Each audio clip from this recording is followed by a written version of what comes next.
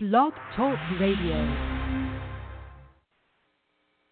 Hello and welcome, and this is Cindy Meyer with the weekly Spirit Seeker Hour brought to you by Spirit Seeker Magazine. So Spirit Seeker Magazine was started over 22 years ago. It is a monthly publication that can be found as a print magazine in the Midwest and West Palm Beach area of Florida. And it is an online publication that can be read at www.spiritseeker.com.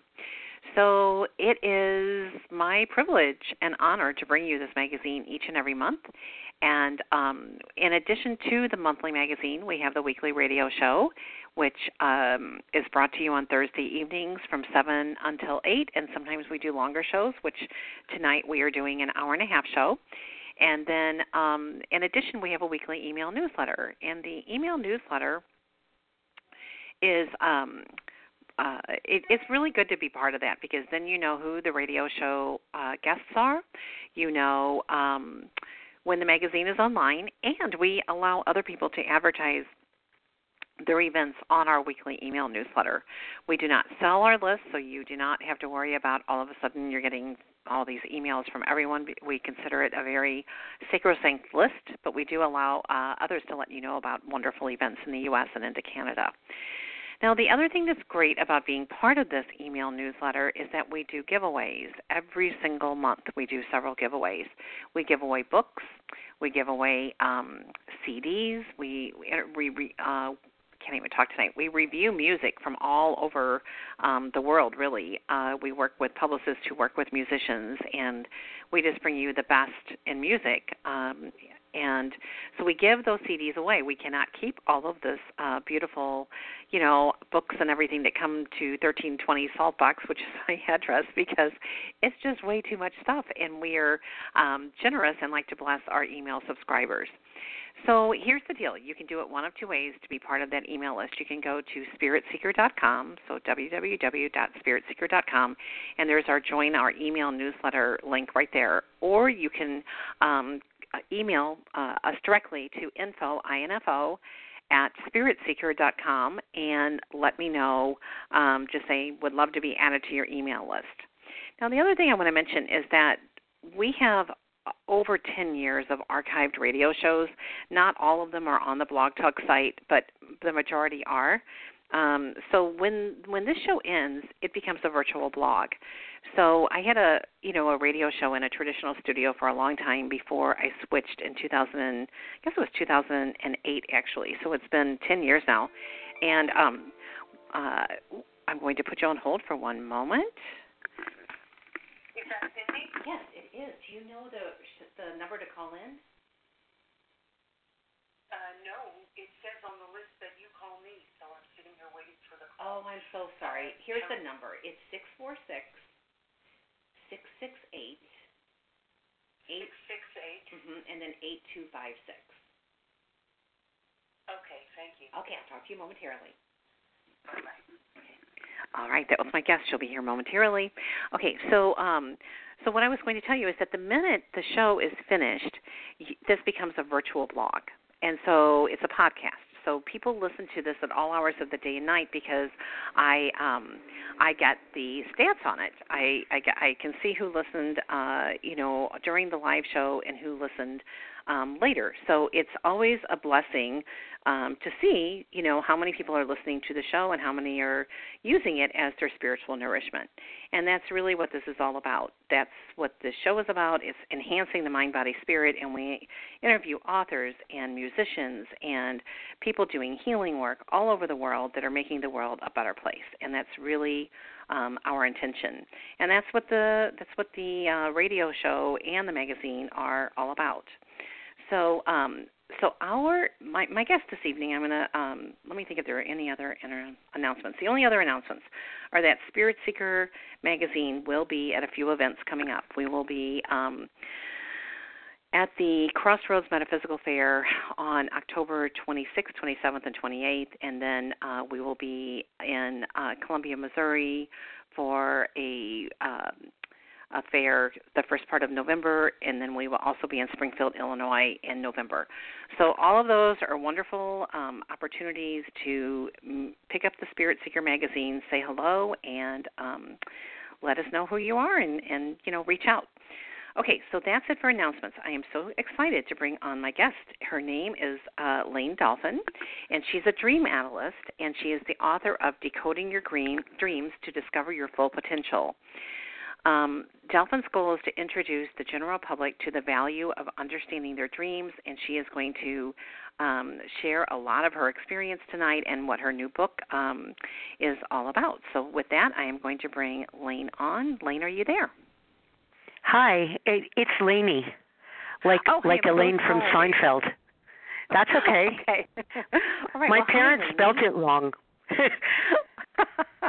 Well, it's so funny how parents give children their names, but I love your name. But I apologize for mispronouncing it, and now don't worry about it. If they would have spelled it with two E's on the end, we would have been good to go. Yes.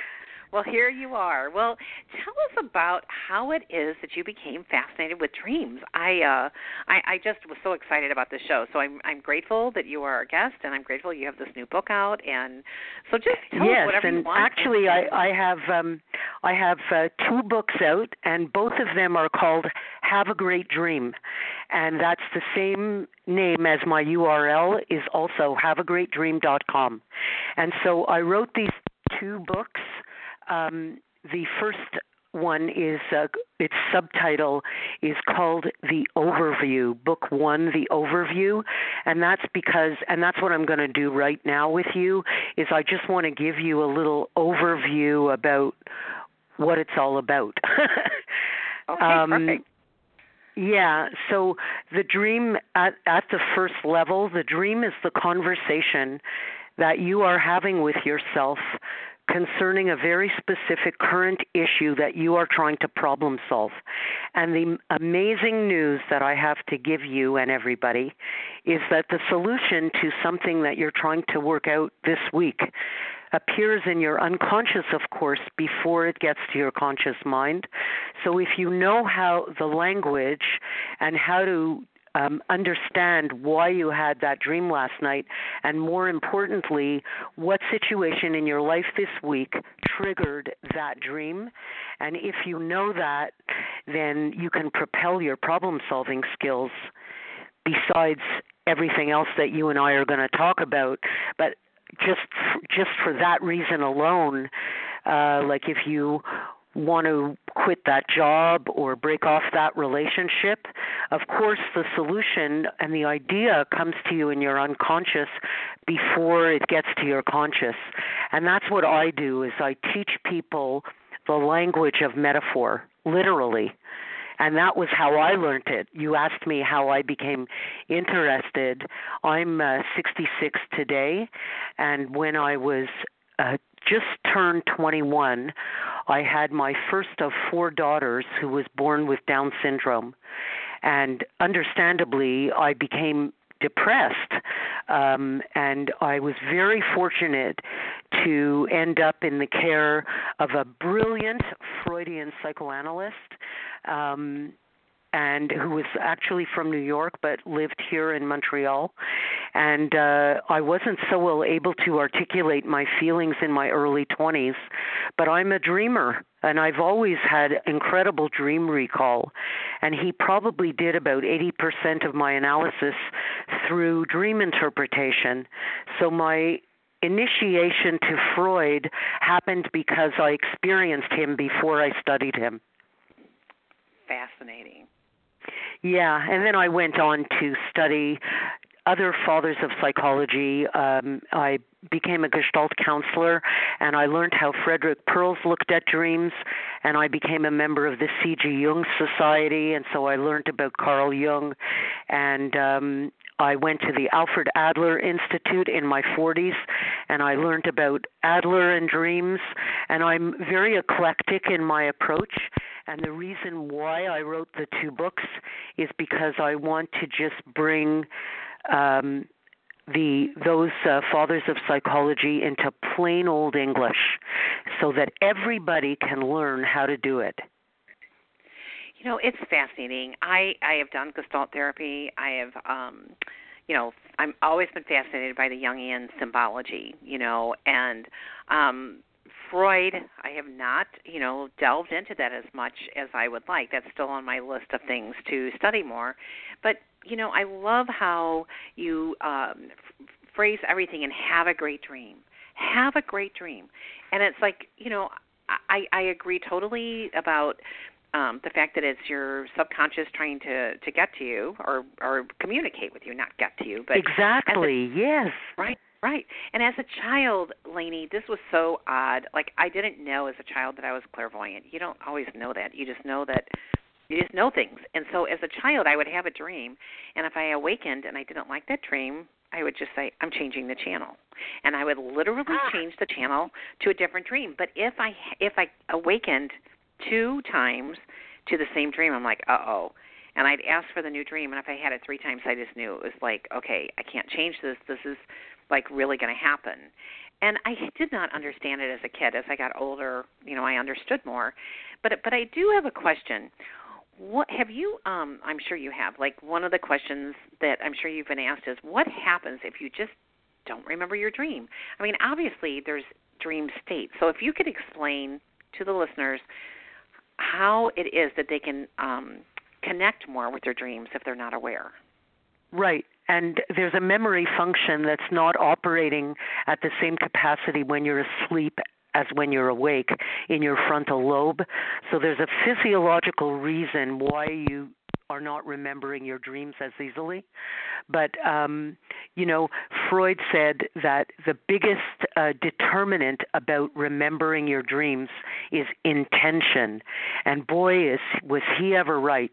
Because if you decide that you want a dream, and I'm going to give you some one-picture dreams tonight, and so that I can prove to you that you don't need to judge your dream, and don't feel like you need a story with a beginning, a middle, and an end, because one picture really is worth 1,000 words, and I can give you so many examples of that.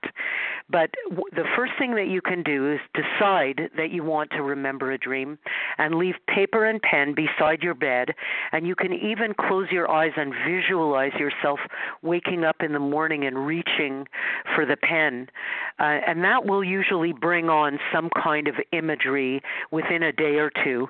And if you want to, I'll give you like some of my favorite ways of remembering dreams is just sit yourself down in a chair and take off your watch and look at it really closely. Look at the face, look at the second hand, look at the numbers, and now close your eyes and try and visualize it in your mind's eye. And then open your eyes and look at it again, this in and out. And then you can look around the room and look at the paintings and the pictures and the furniture and your clothing and everything around the room, and then close your eyes and walk around the room in your mind's eye. And that exercise alone, that's a good preparation for what it feels like to wake up from a dream and, be back and forth. I'm awake now, but I want to go back inside the dream. And it's got that similar feeling to the exercise that I just described. Well, and it's interesting about the padded paper and pen. Whenever I'm teaching a deep weekend, with introspection, whether it's breath work or Reiki or anything, I always say turn your light on and just write 1 or 2 words. And I was in Dallas, Texas, in this very interesting weekend, very deep, and I woke up in the middle of the night and I heard, I dreamed and heard the words. Sometimes I hear words, which I don't see the visual, but I'll actually awaken hearing words, and it was vibrational sound healing, and I thought, oh boy, that's kind of like powerful. So I wrote it down, went back to sleep.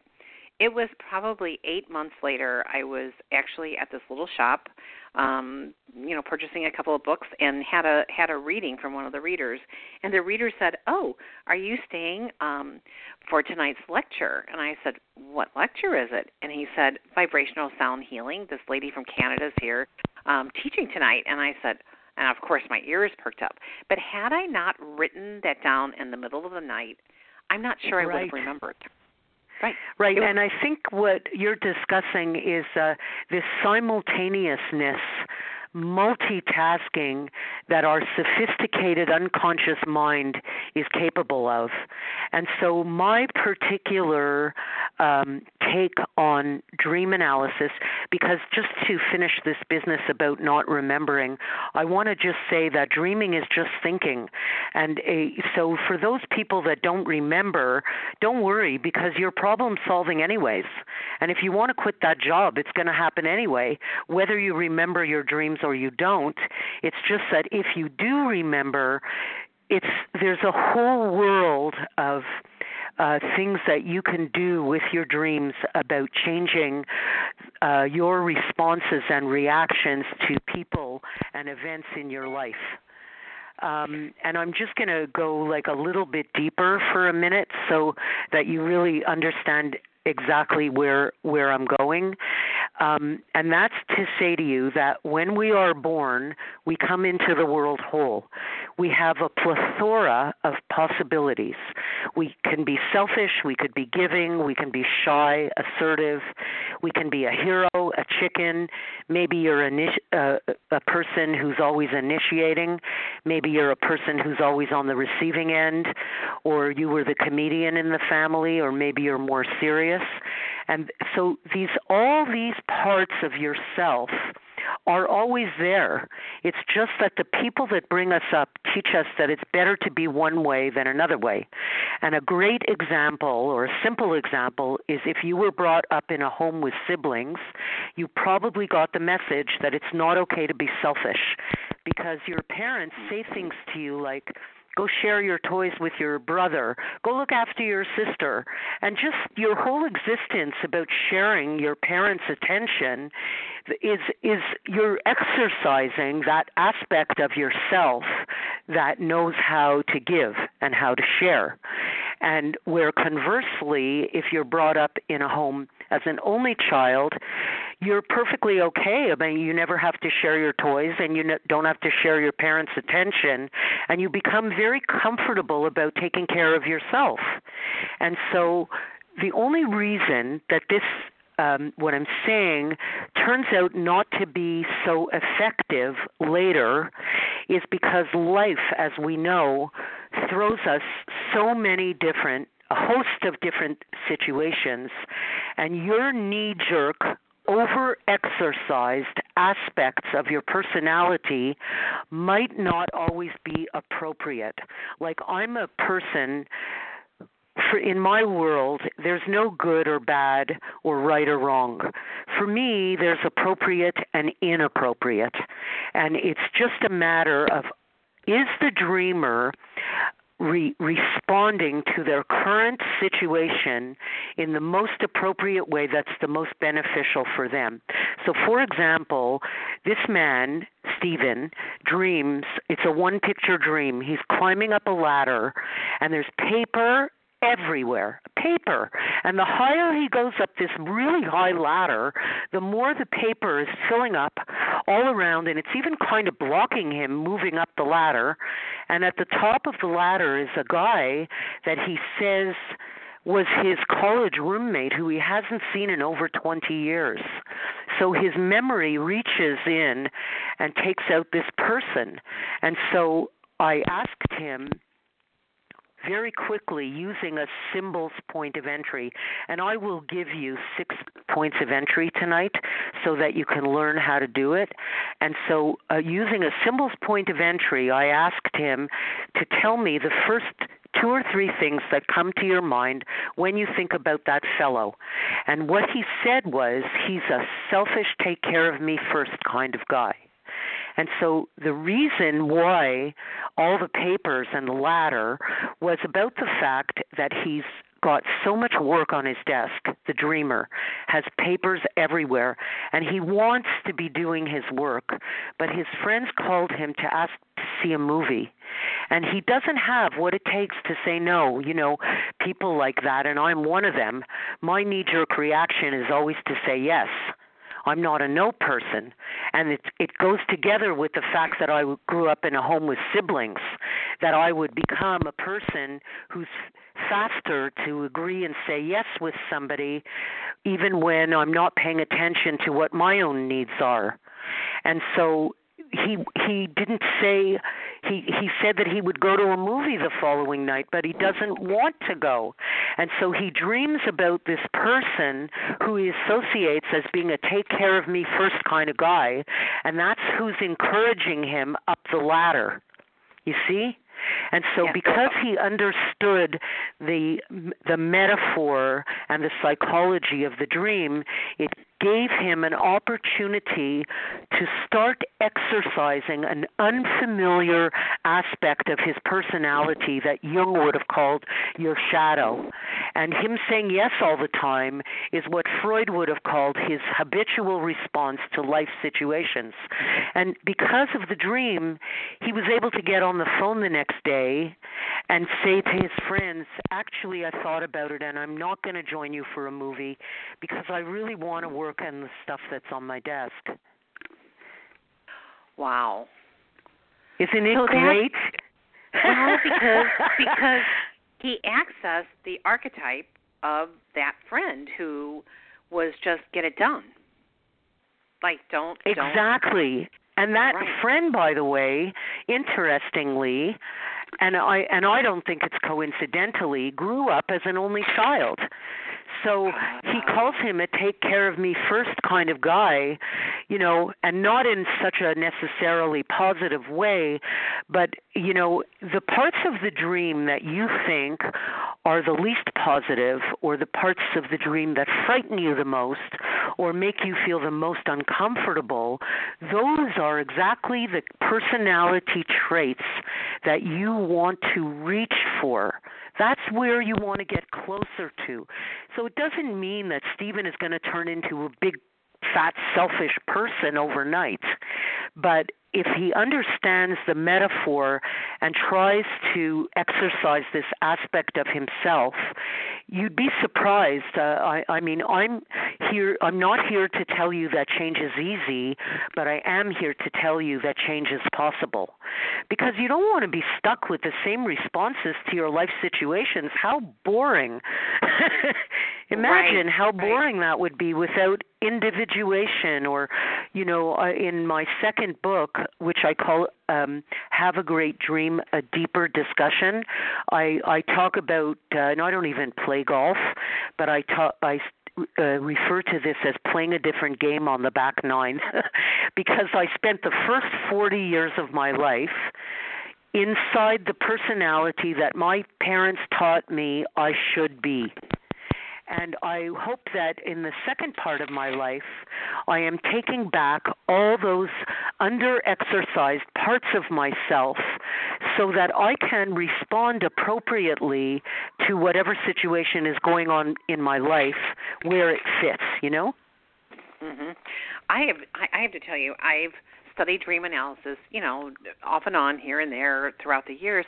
Never have I heard the part about being an only child versus a child of many children, but, or, you know, a family of many children. But it makes total sense because the coping skills of an only child, I mean, well, I guess I did hear it in the Celestine Prophecy. The Celestine Prophecy, when it came out, everyone was reading it. It was just everywhere. And I can remember the discussion where in that book it says that if you are having children and it's a two-parent household, you really should not have more than two children because then there's one parent for each child to give undivided attention. And I thought, you know, that makes kind of sense. I just never really thought about it. But look at I love how you've explained this. The coping skills from an only child, it is totally different than, you know, like there's and for me, it's I liken the whole thing that I'm discussing, I liken it to working out muscles in a gym.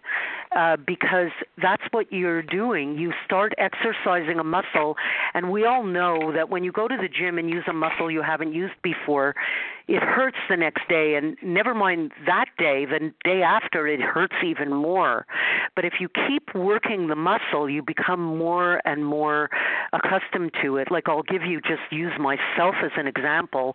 I was brought up by a European dad who was from Romania, and my mom was born in Canada, in Montreal, but it doesn't matter because she was brought up by European parents. So essentially, I was brought up by European parents, and I could not look at my father, who was the most wonderful man, may his soul rest, but he had a big temper. And I couldn't look at him when I was 6 or 7 and say something like, "Excuse me, I don't like how you're talking to me," because I would have landed up in my bedroom. That was considered to be disrespectful. And so I became under-invested in speaking up and over-invested in shutting up. And so at 40, when I was 40, and I remember this for a few reasons. I remember it because I was at the Alfred Adler Institute at the time, studying dream analysis from an Adlerian perspective. I was also, when I was 40, that was the year my dad died, and I was exercising my voice. And one night I had an argument with my sweet Andrew, my husband, who's also very sweet and big heart and big temper. And he opened up a big mouth to me, and I responded with my knee-jerk, over-exercised silence, as if I'm 7 years old and with my dad. And it's not appropriate because Andy is my equal. And I went to sleep that night, and similar to Stephen's dream with the ladder, I'm using a symbols point of entry again, but don't worry, I'll give you other points of entry tonight. But I dreamt about an aunt of mine who was already gone. She had already passed away years before. But I asked myself, what comes to my mind when I think about her? And the first thing that comes out of my mouth, even today, is she had such a big mouth. If she was probably the most assertive person I ever met. And so if she didn't like you, you never had to wonder about it because she would let you know.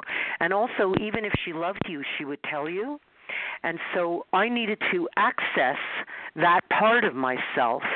And it was during a year, like when I was 40, that I was exercising my voice anyway, and my dreams were encouraging me and pointing me in that direction. And the following morning, I mean, I'm not going to turn into her, but the following morning, I probably had my first experience exercising that muscle.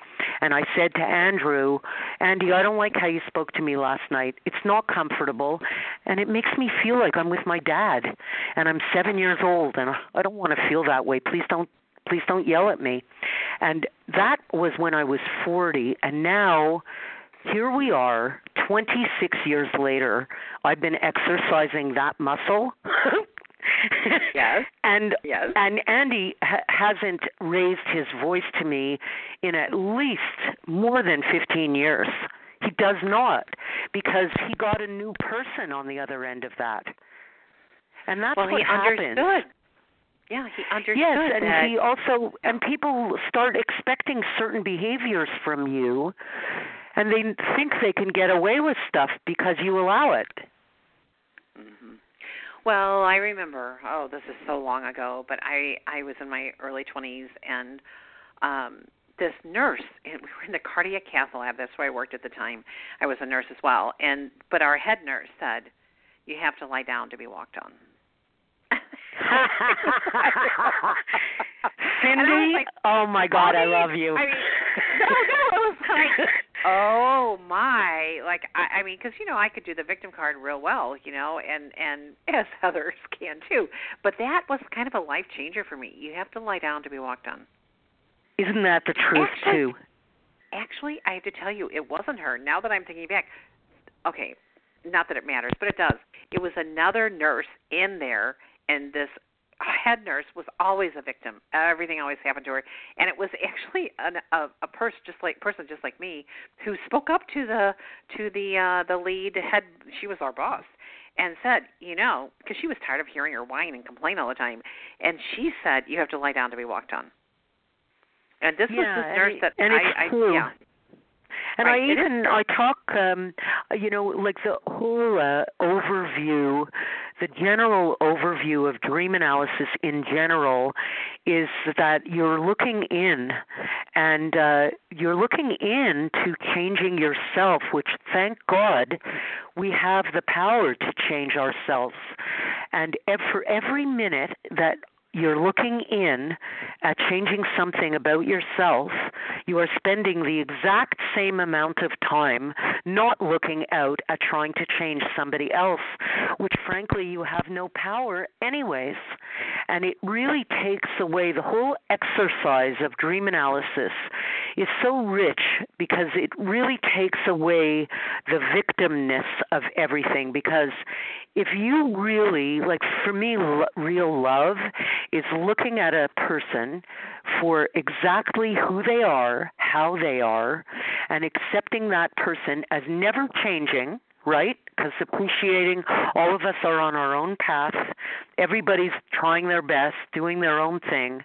And if you look at someone else and you have no anticipation of them changing and no expectation, and then you decide, is this a person that I want to be spending my time with? And now there's no victim anymore, because it's you who's making the decision about whether you want to be with somebody or not. Well, you're a choice. You're a choice. And, even you going back into the childhood way of dealing with your overbearing father or angry father, let's just say angry, and then pulling that in to your marriage with your husband who became that authoritarian, disapproving person, and then you going into that, and then by morning processing it, probably while you slept, because for you to have come to that awareness that quickly in the morning, and then to be able to go back with that wherewithal. And that's what happens once you get used to it, right? Yeah. You get once you're used to it.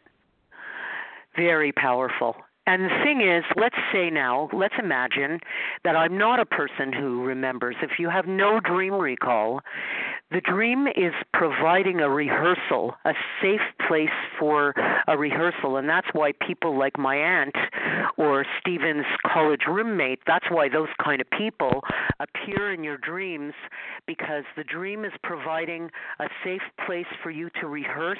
And when you get comfortable enough with the behavior, you take it out into waking life, whether you remembered the dream or you didn't. But you're going to get it faster if you recall the dream. Like there's a woman not that long ago, she's dreaming that she got a brand new puppy, and she is so excited about this puppy, and she's sitting at a table, and she puts the puppy on the table right in front of her, and all of a sudden the puppy poos everywhere, all over the table and all over her.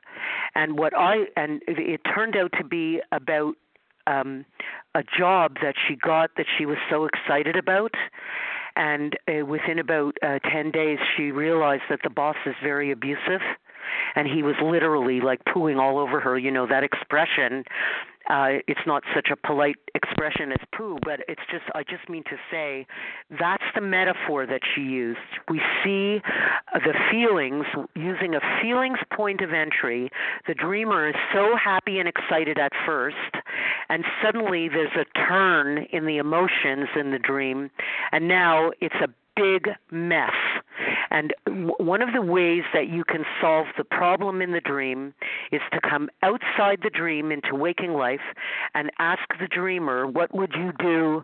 Well, that's what I asked her. What would you do if that really happened to you in waking life and you had a puppy up on the table and it pooed all over the place? She said, I would take it off the table. That's the first thing I would do.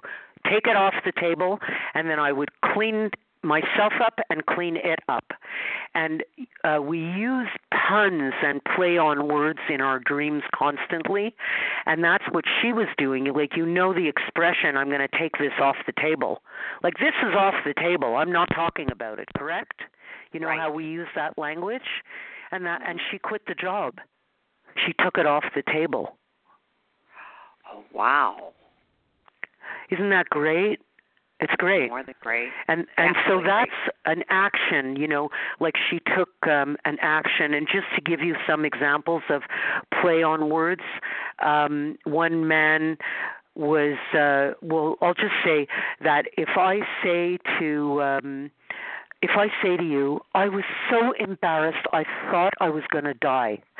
If you use language like that, you might go to sleep tonight and dream that you're dying.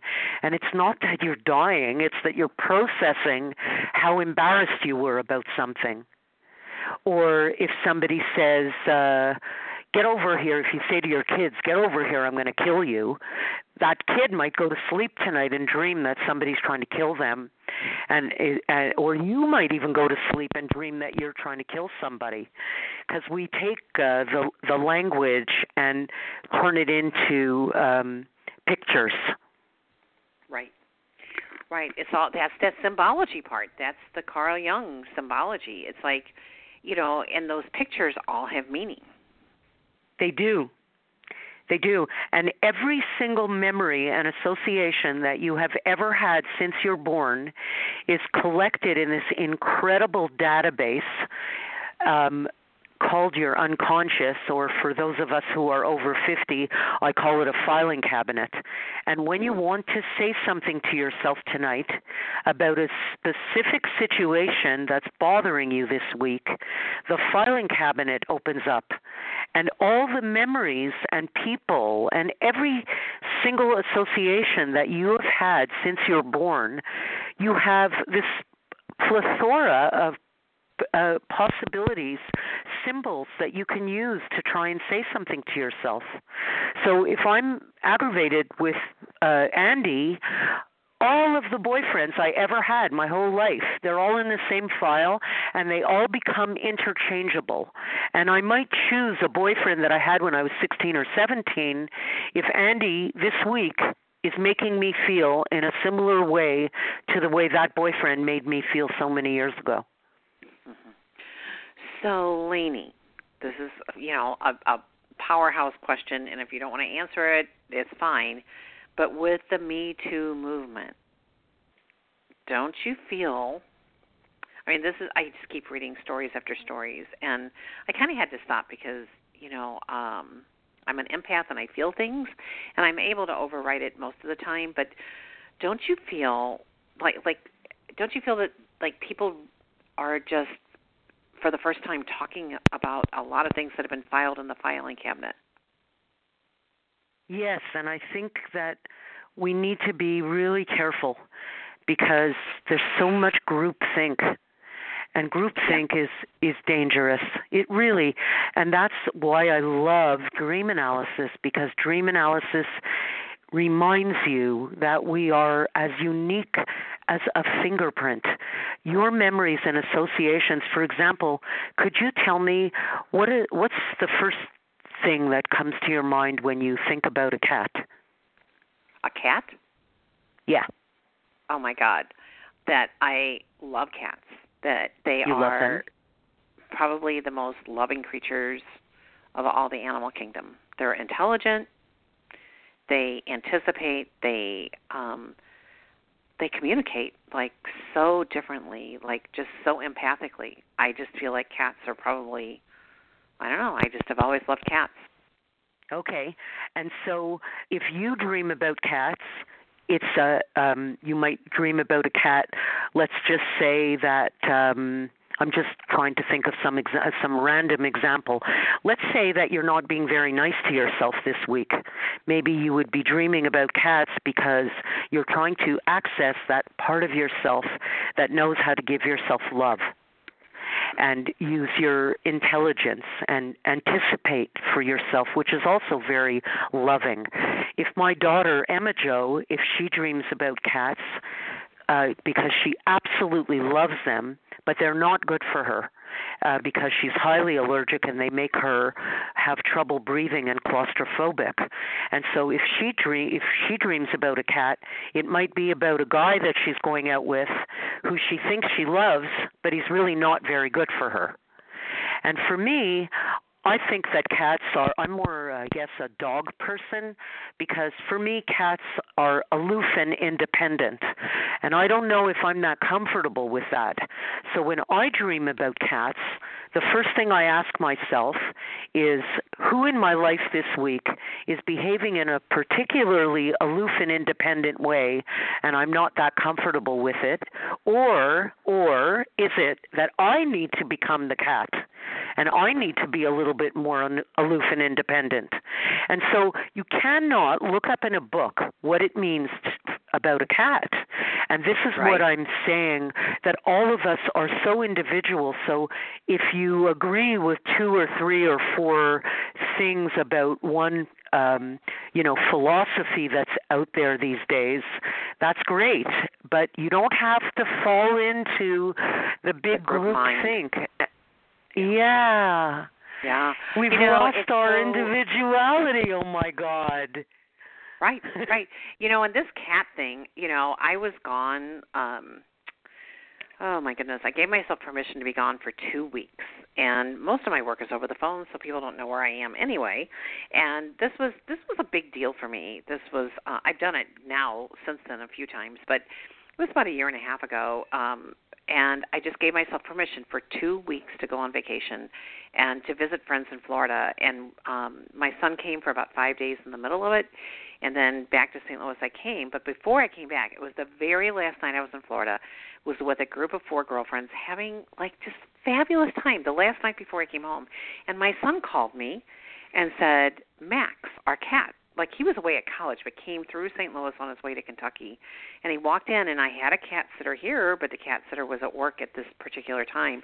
The cat was dead at the bottom of the steps. And I'm in this loud, Layne, you have no idea. So I'm in this bar. It's loud. I mean, we're just listening to live music, having this great time right by the beach. And then here's my son, and I finally just had to leave to be able to hear, and he was hysterical, and rightly so. And, the cat sitter had been there, didn't leave until that morning, so it wasn't anything that could have been, blamed on anyone type, which is the typical thing, where was, how could this have happened, and everything. And I was trying not to blame myself for leaving the cat for 2 weeks. It was the first time I'd left the cat for 2 weeks. But there was a cat sitter, so I'm like, okay, what really happened here? And, I tried to make contact with the cat, and there was just nothing. And then I had a dream one night. And in the dream, it was so real. He was swishing, because he would swish around me and just, make this little noise in his throat. And in the dream, there he was, and I didn't realize it was a dream. You know how you can be in a dream and not realize you're in a dream? It was, so real. And I was just, oh, Max, you're here. And then all of a sudden, I was like, oh, you're not really here. This is a dream. In the dream. And Oh, you became lucid. Right. And I said, oh, Max. And basically he was letting me know he was okay, that stop blaming yourself, this was just the way it was. And he had this weird little throaty thing for several months. It wouldn't happen very often, and he had long hair, so I thought it was a hairball. But really, it was his heart, I think. It doesn't even matter. That's not the point. But the point was, this cat transported himself literally into my dreams, or maybe I called him in because I needed to know. It really doesn't matter. I think there was a psychic agreement where, and after that, I was like, oh my gosh, I felt so much better knowing that he still loved me and that it was okay. Yeah, and I think personally that it's all going on all the time, because although my take is a psychological take on looking at the problem-solving aspect of dreams and teaching people the language of metaphors and how to uncover why you had that dream, it's true that that's really what I do. But for example, I could say to you, because I was talking about him before, I might dream about my dad when I'm about to get on a plane to go on a business trip to speak, and I'm leaving my daughters and my granddaughters and my husband. I'm leaving everybody. I need to access that male business side of myself And so if I dream about my father, I might dream about him to access that part of my personality as opposed to my nurturing stay-at-home mom, right? So I'm not going to dream about her when I'm about to go on a business trip. But how do you and I know that my father's not also visiting me? And I'm sure he is. I'm sure he is. So that's what I mean when I say that I think we're very, very sophisticated. And I think there's a lot more going on than we give ourselves credit for. I 100% agree with you. And, you know, and I want to thank you for being here on your birthday. Happy birthday. It's not my birthday. Oh, I thought you said at the beginning that it was your birthday. No, my birthday's April 3rd. That's really interesting. I thought you said when you came on that it was your birthday today. I'm like, oh, my gosh. Okay, so here she is on her birthday. Or maybe you were talking about on her 40th birthday. I don't know, but okay, so you're an Aries. Oh, I know what I said. I know exactly what I said. I said that I'm 66 today, and that must have been misleading. Right. I was like, oh, my God, she's here on her birthday.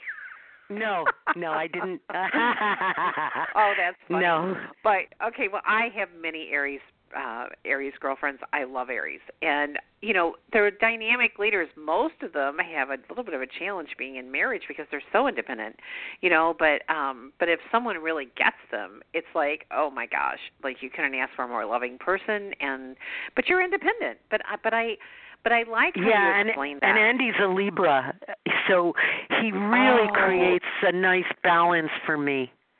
Right. Well, you've got air and you've got fire, and air feeds fire. Yeah. And he understands you. So I don't know if you've ever heard of Robert Asiglia, the psychosynthesis of self. He's this person who kind of came up with the way I met him was at the Edgar Cayce Institute, you know, and you know Edgar Cayce probably, and you know I drove there. Oh, I know. I mean, the sleeping prophet. And so I drove to the Virginia Beach ARE, and there I am to study. I mean, I just, you know, was fascinated by this guy, and he talked about our sub-personalities, which is kind of what you're bringing in totally in a different way for me, like with dreams. I never thought about it, interpreting it this way. But you know how you were saying, if you think about dream about your dad as you're about to go on a business trip, then it's like, okay, you pull that out. I'm going to embrace that, you know, going out into the world, businesswoman, you know, blah, blah, blah. He talked about all the sub-personalities and to get to know them. Not that you're Sybil with, you know, all these personalities, but you have different people that come out. Am I the nurturer? Am I the thinker? Am I the fixer? Am I the this? Am I the that? And the more you get to know those sub-personalities, the more you know when, okay, like you were saying earlier, I want to change this. I don't want to stay, this is like really boring. I've stayed stuck. I've stayed in this thing forever. I want to change this. This is a different part of my life, and I want that change. So using dreams in this way is a whole different way of approaching it. It is. It is. May I leave you with I think, a terrific dream? It's one of my favorites. Yes. Here's a woman, and this dream is in the second book also. It's called The Picnic Dream, and she dreams that she's at a picnic, and there's a few ants, but it's a lovely time, and suddenly, again, there's also, like with the puppy dream, there's an escalation because suddenly, instead of these few little ants that she had said are not bothering the picnic, it suddenly turns into an absolute horde of ants everywhere. And she wakes while she's trying to push the ants away with her hands. That's how she wakes. And so using the symbols, I asked her to tell me what is a picnic. Like, imagine that I'm 4 years old and I don't know what a picnic is. How would you define it? And she said a picnic is when you eat outside of the house on a blanket, and it's warm and sunny and it feels good. And what was it? Oh, yes. And then I asked her about food, and she said that food is sustenance. And it turned out to be about the fact that she was having an affair. She was eating outside of the house on a blanket, getting her sustenance outside the house. And the small ants at the beginning of the dream are her kids, his kids, her husband, his wife. And the reason, the escalation of the situation was that he got transferred out of town an hour and a half. He moved away. So if she wants to continue the affair, she has to drive an hour and a half to get to him, probably another hour and a half to be with him, and then an hour and a half to drive back and get there in time to pick the children up at school. And so how is the dreamer responding in the dream? This is an action point of entry, by the way. Is it effective? Can you get rid of a horde of ants by pushing them away with your hands? No. You can't. So the dream is mirroring her inappropriate response to her situation. And I said, well, maybe you want to get out the raid. And about 2 days later, she called to tell me that she got the raid out and ended the affair. Oh, my goodness. And it's funny because I had a man yesterday or the day before I was telling this dream, and he said, well, get the raid out, meaning what? Like, what are you telling her? And I said to him, I am not telling her how to use the raid because that's up to the dreamer. But right. Using raid means that she is taking action. She's taking her power back by taking some raid. Right. Well, and she obviously was deeply processing, or this would never have come up. You know, I mean. Exactly. Right. So Layne, you mentioned the 6 points of entry. Maybe one is the feelings. One is the feelings, and it's like a dance. You go in the dream, outside the dream. How did you feel in the dream? I felt scared. Well, what do you think is going on this week that's making you feel a bit anxious? And then there's the action, which I just gave you an example of about how she's pushing it away with her hands. So I did an action point of entry because looking at that, I already know, without knowing the situation, I can already see that it's probably an underreaction in her waking life, that it's probably a mirror. And then there's the symbols and metaphors, which I gave you examples of that, like the guy's roommate or my aunt, and play on words and puns, like the woman who said while she was describing her dream, there were snakes all over the floor. I couldn't put my foot down. And I said, oh, yeah? Why? Who are you having trouble putting your foot down with? Right. Or you hear dreamers that come to me and say, oh, I was going to the bathroom in the dream and I got into a stall and I couldn't get out of the stall. And I'm like, oh, yeah? What are you stalling about in your life? Right. So, when the dreamer is, isn't that great? And when the dreamer is speaking, I'm writing like a maniac. And so the last point of entry is the plot.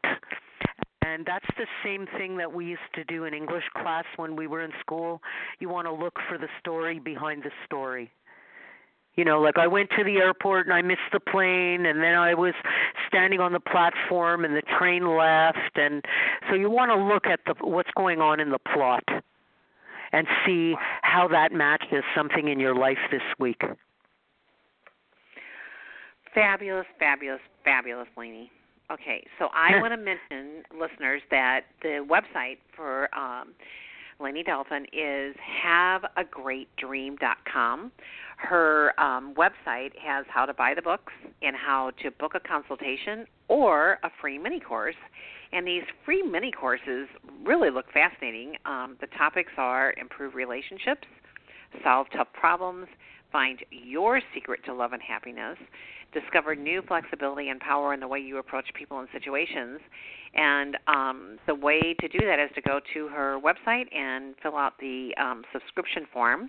And then you will get, she will send you information for five emails over 5 days. Her book is available on Amazon.com, on Barnes & Noble, all kinds of different things. She's got all her radio interviews where you can listen to them, and anything else you want to add. Like, we have a few more minutes. Just anything, like if you would share Well, one of the most I guess I would add that I'm about to do. I'm going to giving a one-day workshop on Sunday, October 28th in New York City at the Open Center. And anybody who lives in the New York area, I hope you will come and join me. Okay. All right, perfect. That's a great center, by the way. I've not been there, but I know of it.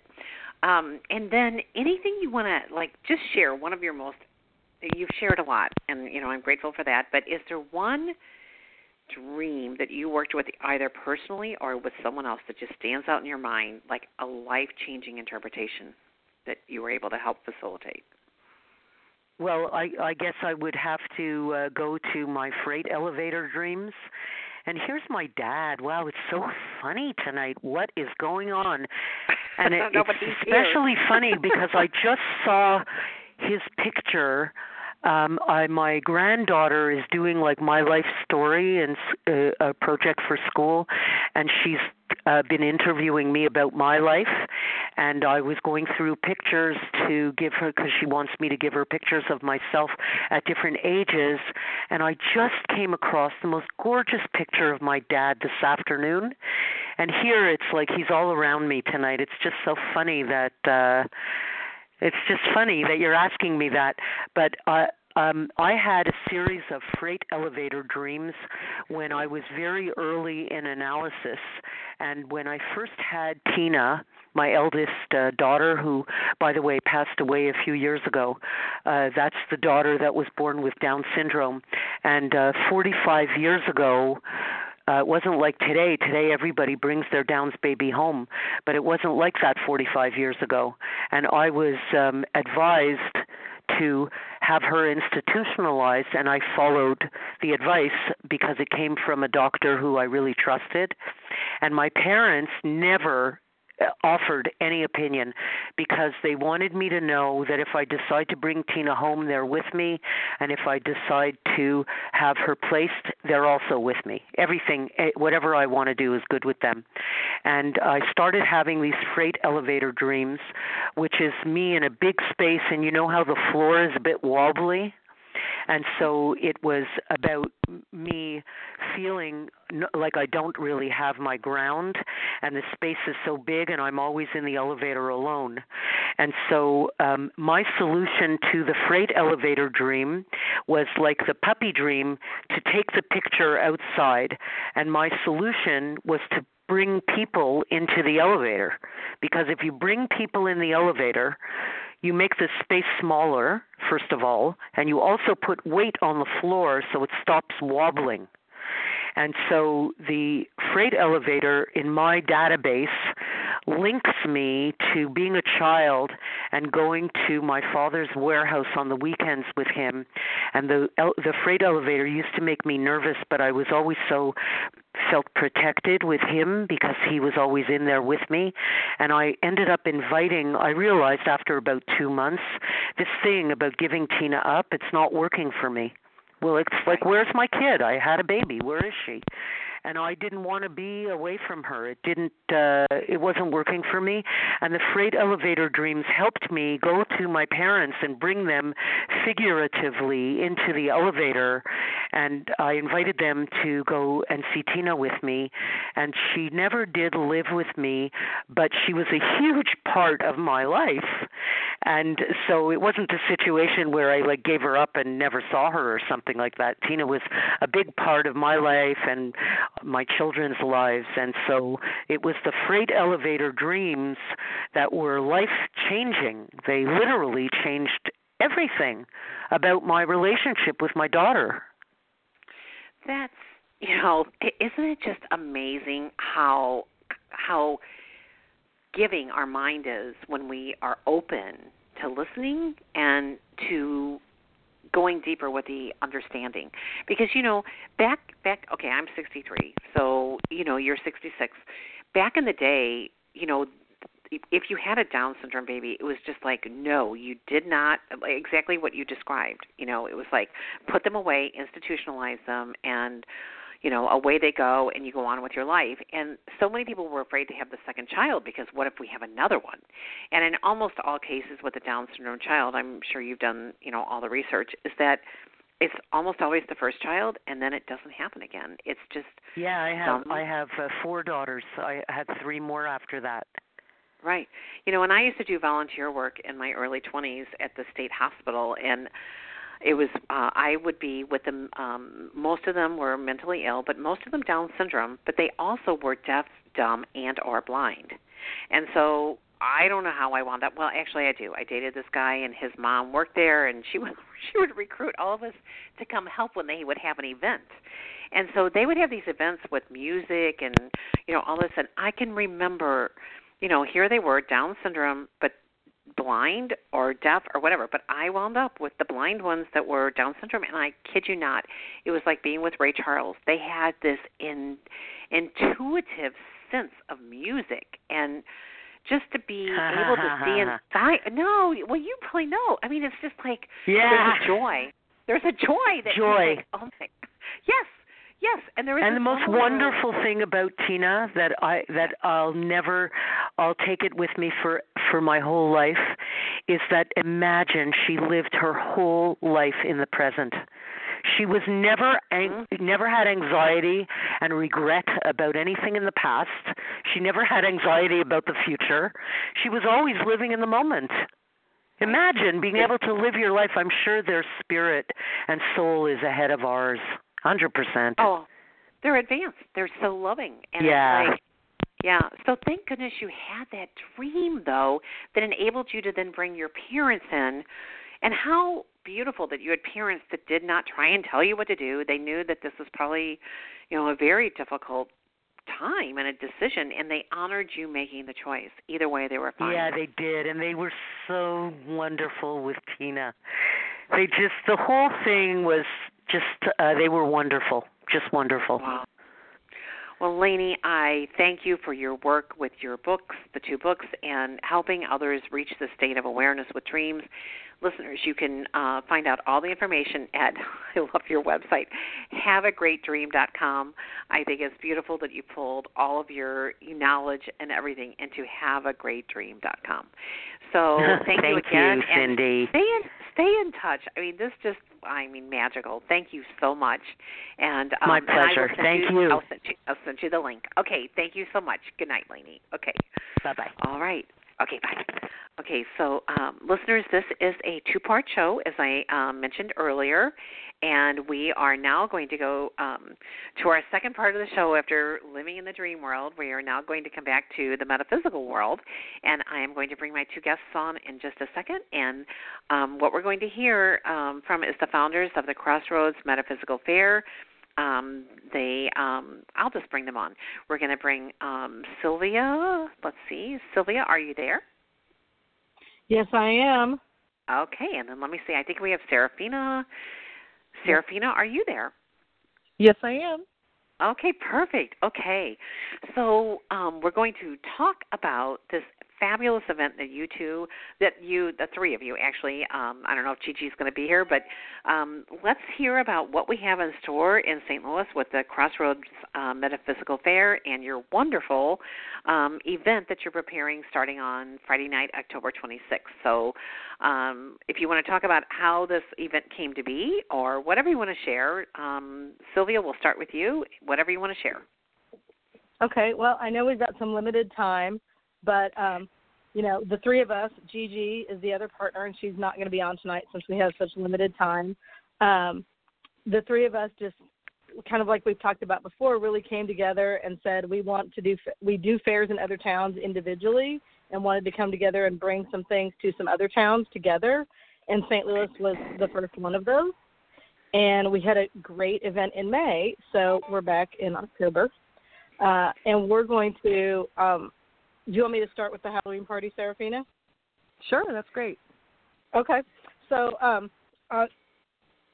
she'll talk about the fair in a second. So the fair is Saturday, Sunday, but this time what we decided to do, because it is the end of October, Friday night, decided, well, let's do a Halloween party with, a little bit different flavor. One of the things that's going to set ours apart I mean, there's going to be the typical Halloween party stuff. There's going to be a DJ who is amazing. He's done parties. He's been in business for about 9 years, has huge, amazing selection of music. So people can write, hey, I want to hear this song, put it on our Facebook page. We'll make sure he plays it. We've got DJ. They've got a dance floor. There's going to be food, appetizers and hors d'oeuvres all throughout the evening, not just, if you happen to get lucky and get there early, but all through the evening. There's going to be a photo booth. There's going to be, of course, a cash bar, although with your ticket price, the first drink is included in that. And, of course, soft drinks and stuff. Party is 18 and up. We're going to have door prizes throughout the whole evening. There are going to be some different kinds of items. There may be some readings. There will be free tickets to the fair for the weekend. And then we're going to do a costume contest later in the evening. And so there's going to be prizes there. And for those, there'll be some good prizes. Tickets to the fair included in that. There will be a reading that can be done either at the fair or at a later date, like a Skype or phone reading or in person, depending on where the person's from. So it's going to be really, really cool. I don't think I'm missing anything about that. Tell me if I am. No, I think that's it. Yeah, I am missing something. I'm missing the big thing. So throughout the evening, though, Serafina is going to be one of them. There's going to be roving readers. Oh, yeah. Yeah. I think that'll be fun. There'll be all different types, too. There'll be palm readers, tarot readers. We'll have some animal guide readings. So it'll be a mixture of what you can get while you're there. Yeah. And these will be actually people that are really readers, truly skilled in this, people that are mediums, people that have done tarot for, 10, 15, 20, 25, 30 years. The palm reader, I mean, she's got more experience than I think I've seen any palm reader have. She's amazing. Yeah. So they're going to be legit readings, not just, somebody's dressing up like a tarot reader or something. These are actually going to be, real readings. They'll just be many small readings. But then that kind of gives you people a sampling and a flavor if they want to come to the event, Saturday and Sunday and actually get a more extended reading. Well, and this is the thing, listeners, psychic fairs are not all the same. Metaphysical fairs with psychics are not all the same. What I love about Serafina and Sylvia and Gigi is that they vet their readers. You don't just show up and say, I'm a reader. They are tested. And, so not everyone's accepted. It's, these are interesting times, and, it's interesting. I read at an event the other night, and all the readers got together before the event started, and there were two of the 5 readers who had never read before. And, of course, we were supposed to set our price, and everyone set the price. And I had never encountered this in my entire life, and so all the year I've been reading over 20 years. And so it was like, okay, so I kind of went along with it. But then people came to me who have been there before, and they're like, it's such and such, right? And I'm like, no, tonight it's such and such, because I went along with it. And I thought, oh, boy, did I get tested, and I just didn't quite understand what was happening.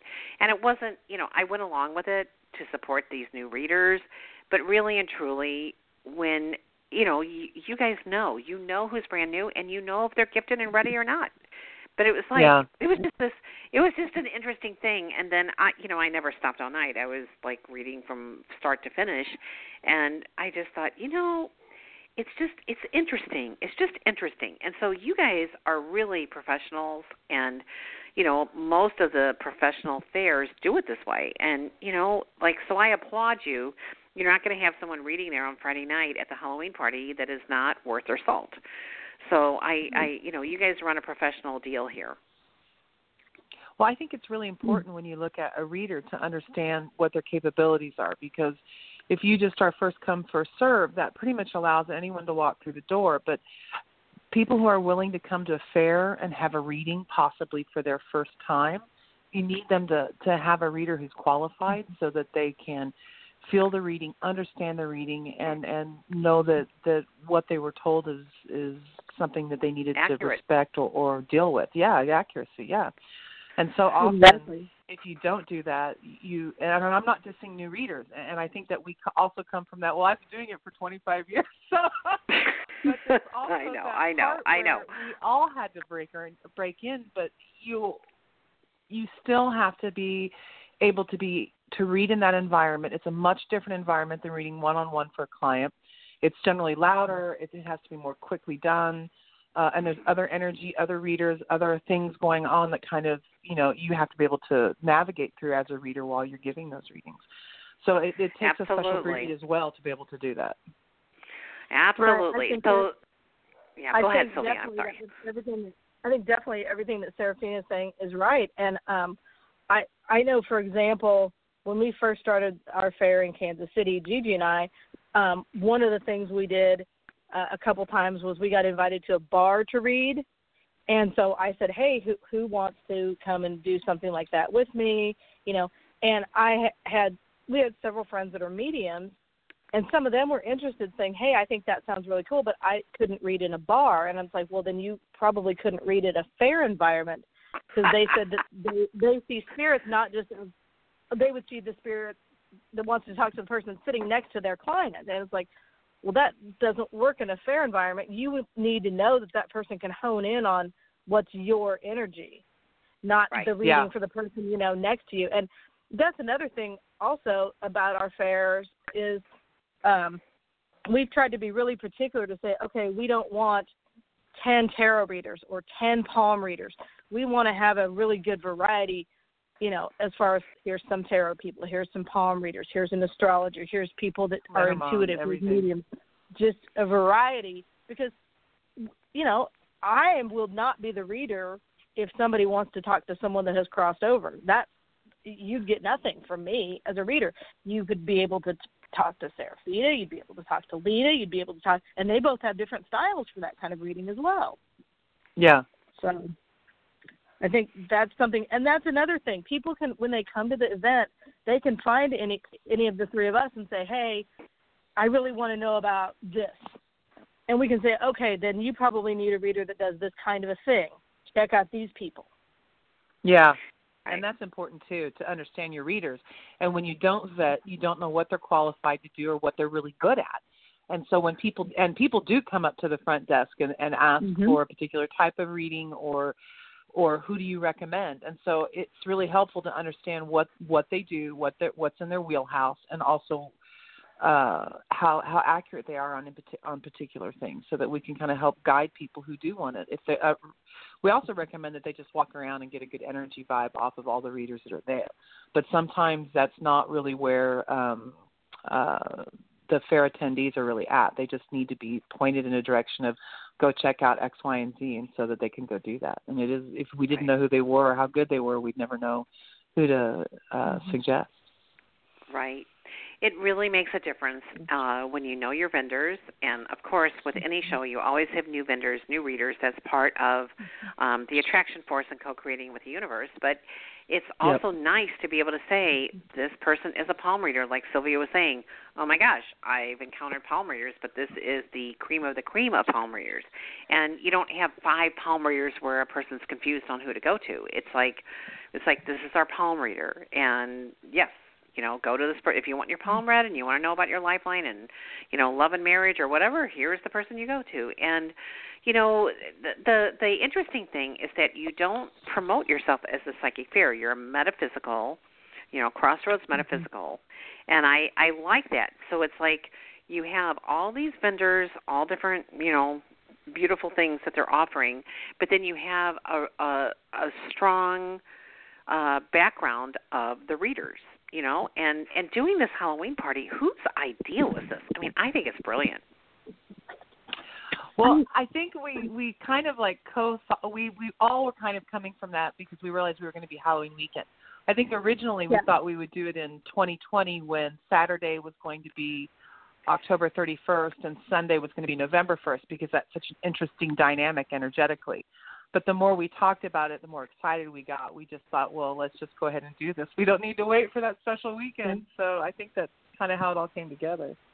Well, and I think this way too. I mean, there are a lot of different Halloween things in St. Louis people can do, and so I think people, they need to hear about it. They need as they hear about this one, they'll say, okay, I missed it this year. I want to go to it next year because I really want to see the readers. And they also had a costume contest so I could still dress up, and all those kind of things. So I think that by the time 2020 comes around, it's going to be like, I'm hoping it's like, okay, that's going to be like a really big event because it is tied with, All Saints Day, Halloween and Samhain. It's tied there, and it's the Metaphysical, and it's a party. It's just, I think that'll just sort of make it even more special then. So, yeah, I think so too.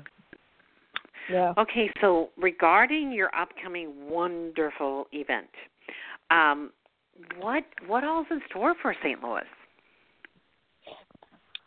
Well, I think we have some of the same. We have some repeats from our May show that were really fabulous and we're excited about, and we've picked up some newer people as well that are different.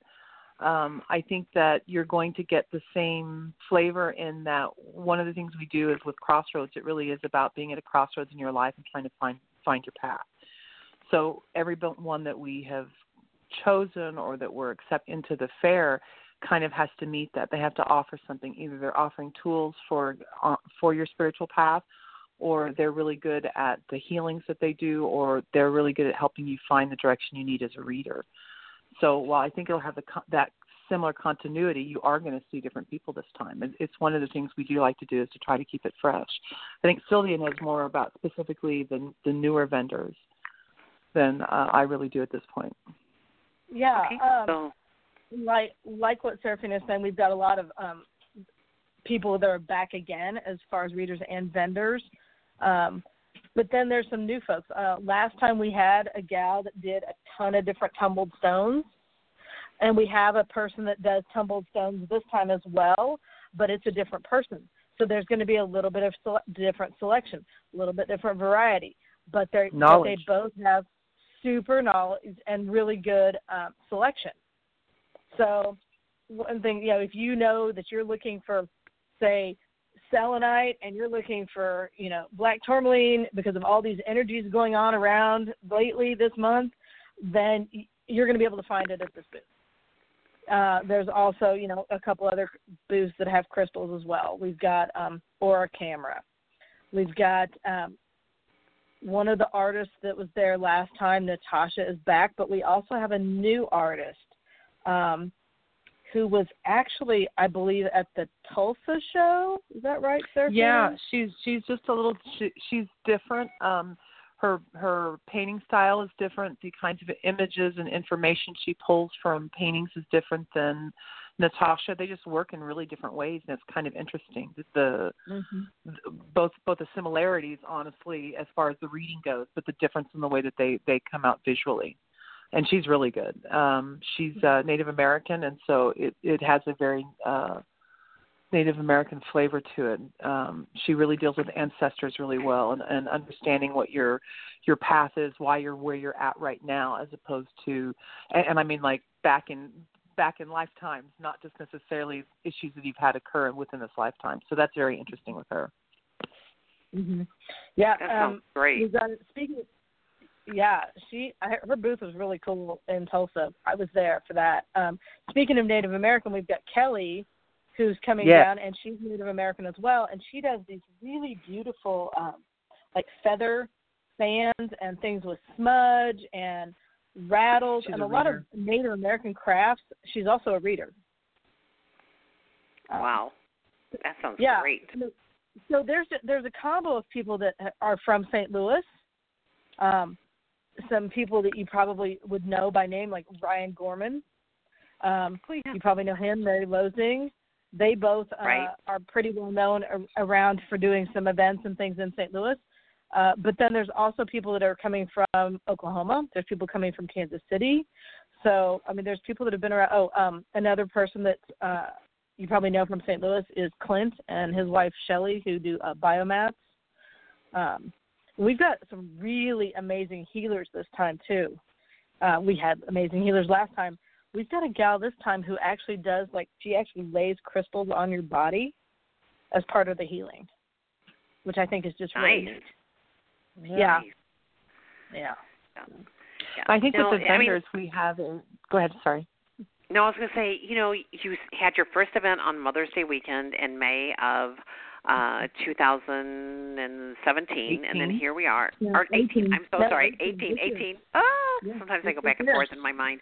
Okay, so just May of this year, and then here we are, 5 and a half months later, and, people are still talking about the last event. So you have a lot of momentum, with, coming to St. Louis, and people are so grateful.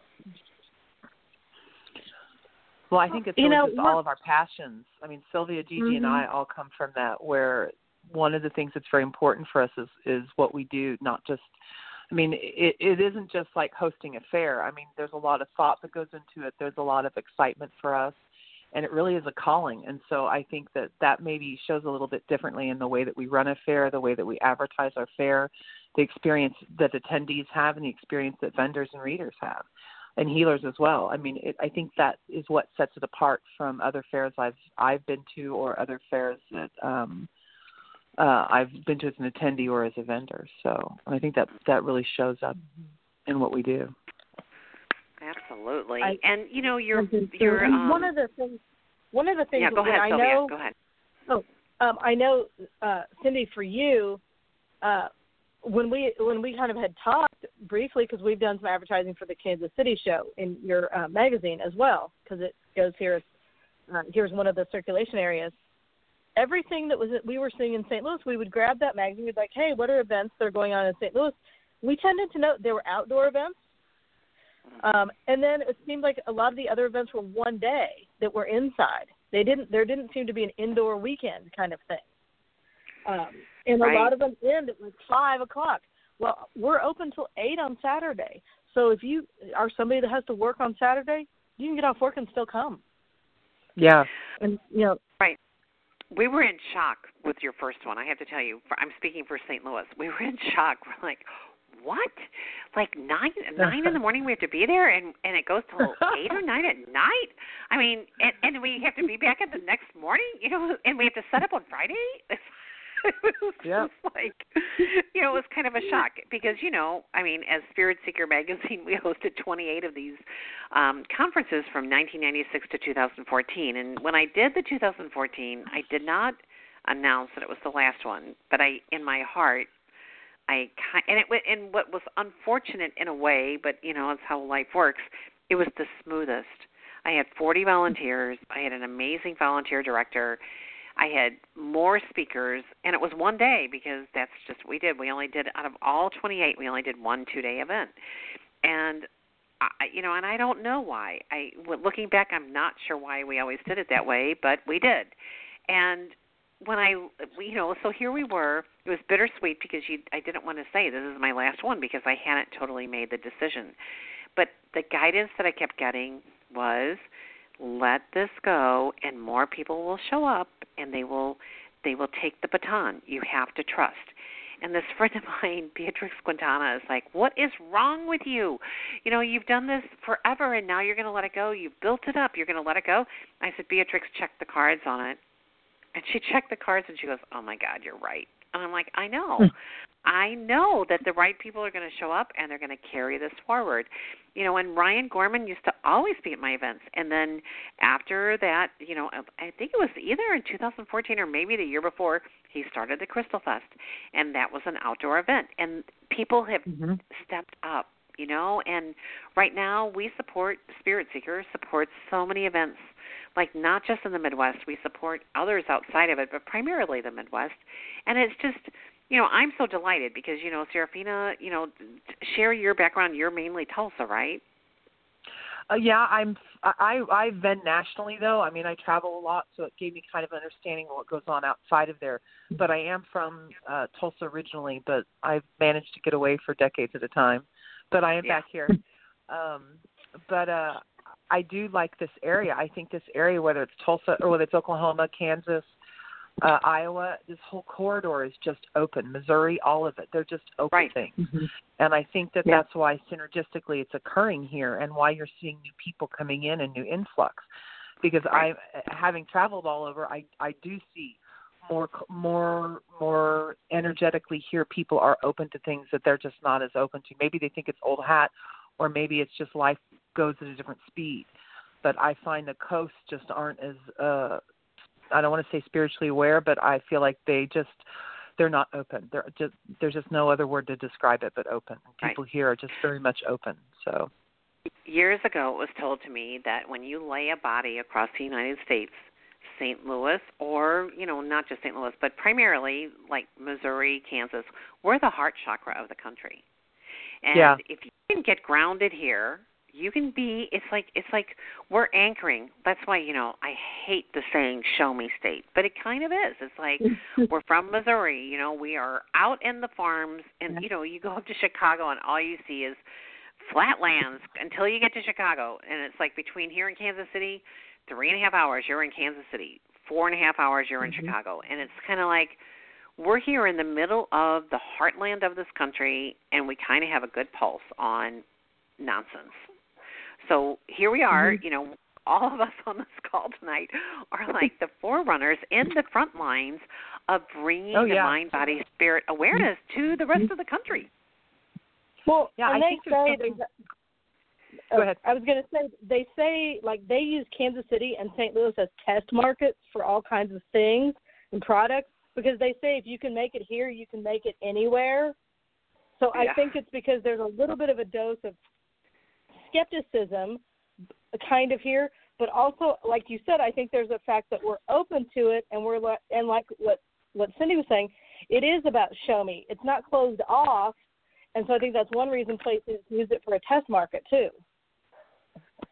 Mm-hmm. Yeah, and they're actually really big. I mean, when you think about it, they're huge metropolitan areas, and it encompasses so much more than just that immediate town, all the outliers, everything. And so there's just a large base here, so it's a very good mix of people as well. Right. It's like that saying, New York, if I can make it here, I can make it anywhere. Mm-hmm. It's kind of like we're the Midwest New York. If you can make it here, and no, I never thought about it until this call. Okay. So listen, we have a few more minutes. The website is where, and Facebook. How can they join?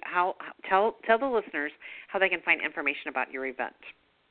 Okay, so I would get on. There's 2 different locations on Facebook. We're Crossroads Metaphysical STL. And on that page, you can find out about both of our events, both the fair and the Halloween party. And on our website is crossroadsmetaphysical.com. And if you go to crossroadsmetaphysical.com/STL, you can find out about St. Louis, or /Halloween, and you can find out specifically about the party. All of those locations will have links for you to be able to buy tickets back on TicketLeap. But if you just want a really good overview of what the fair is, come to the website. If you want to check out more detailed information, head on over to Facebook. Okay. And so I'm just going to mention Facebook on the website too. Oh, I'm sorry. Go ahead. The website also has links to get you to Facebook. So if you just remember one thing, just crossroadsmetaphysical.com, it'll get you anywhere you need to be. Yes. Okay. And I'm just going to mention, this show is unlike any other show you've seen in St. Louis. They have gallery-style readings, and, we're not going to go into all that right now, but you'll see it all on the website. But you have to get your tickets, and then you have to, register for these classes. Like, if you know that you want to be at a gallery reading, you have to have your little fanny in that room sitting down early. Like, you get there because they line up, and at a certain point the door is closed and it's done, because for you to enter in after the door is closed would be distracting to the reader and to the group. It's a very intimate setting where you're getting readings from spirit through the different readers, and so this is very different. We're lucky to have this show brought to St. Louis. It's highly impeccable. The volunteers all know their stuff. They're not just sitting there not knowing what they're doing. These volunteers are part of the deal. And anything else you all want to add? Because I'm very much looking forward to this. I think the best of all of you. You mentioned, we love having minute. you. Okay. I just want to mention the lectures. There are the spirit galleries like you were talking about. There are other lectures that, you can walk into, like informational classes about essential oils, about CBD, about magical tools, different things like that as well. Those will be on the website as they're available. I don't think that schedule's up yet, and it'll be on Facebook as well. That gets put up closer. But crossroadsmetaphysical.com, and make sure you get the tickets to the Halloween party. Tickets for the fair are at the door. You just come to the fair and get your ticket there at the door. But for the Halloween party, it's pay in advance. Right. Or it's $5 more at the door. Yeah, really do it in advance because I've done these events. They have to prepare the food. They have to know how many people are coming. Mm-hmm. They have to know how many beverages to prepare for. It's a respond early if you would please, and tell your friends. You're going to have fun from start to finish. And how fun is this? Halloween contest. There's just so many different things. So thank you, Serafina and Sylvia and Gigi. I know you're here energetically. So I just want to thank you both, and I'll see you before you know it. Awesome. See you soon. Okay. All right. Bye-bye. Okay. Good night, everyone. Okay. Good night, you too. I'll see you soon. Okay. Remember, if you want to be part of our email list, send an email to info@spiritseeker.com or go to the spiritseeker.com website and sign up from there for the newsletter. Then you're eligible for the free drawings, free tickets, etc. Okay, good night, everyone. We'll see you next week. Have a great week. Namaste.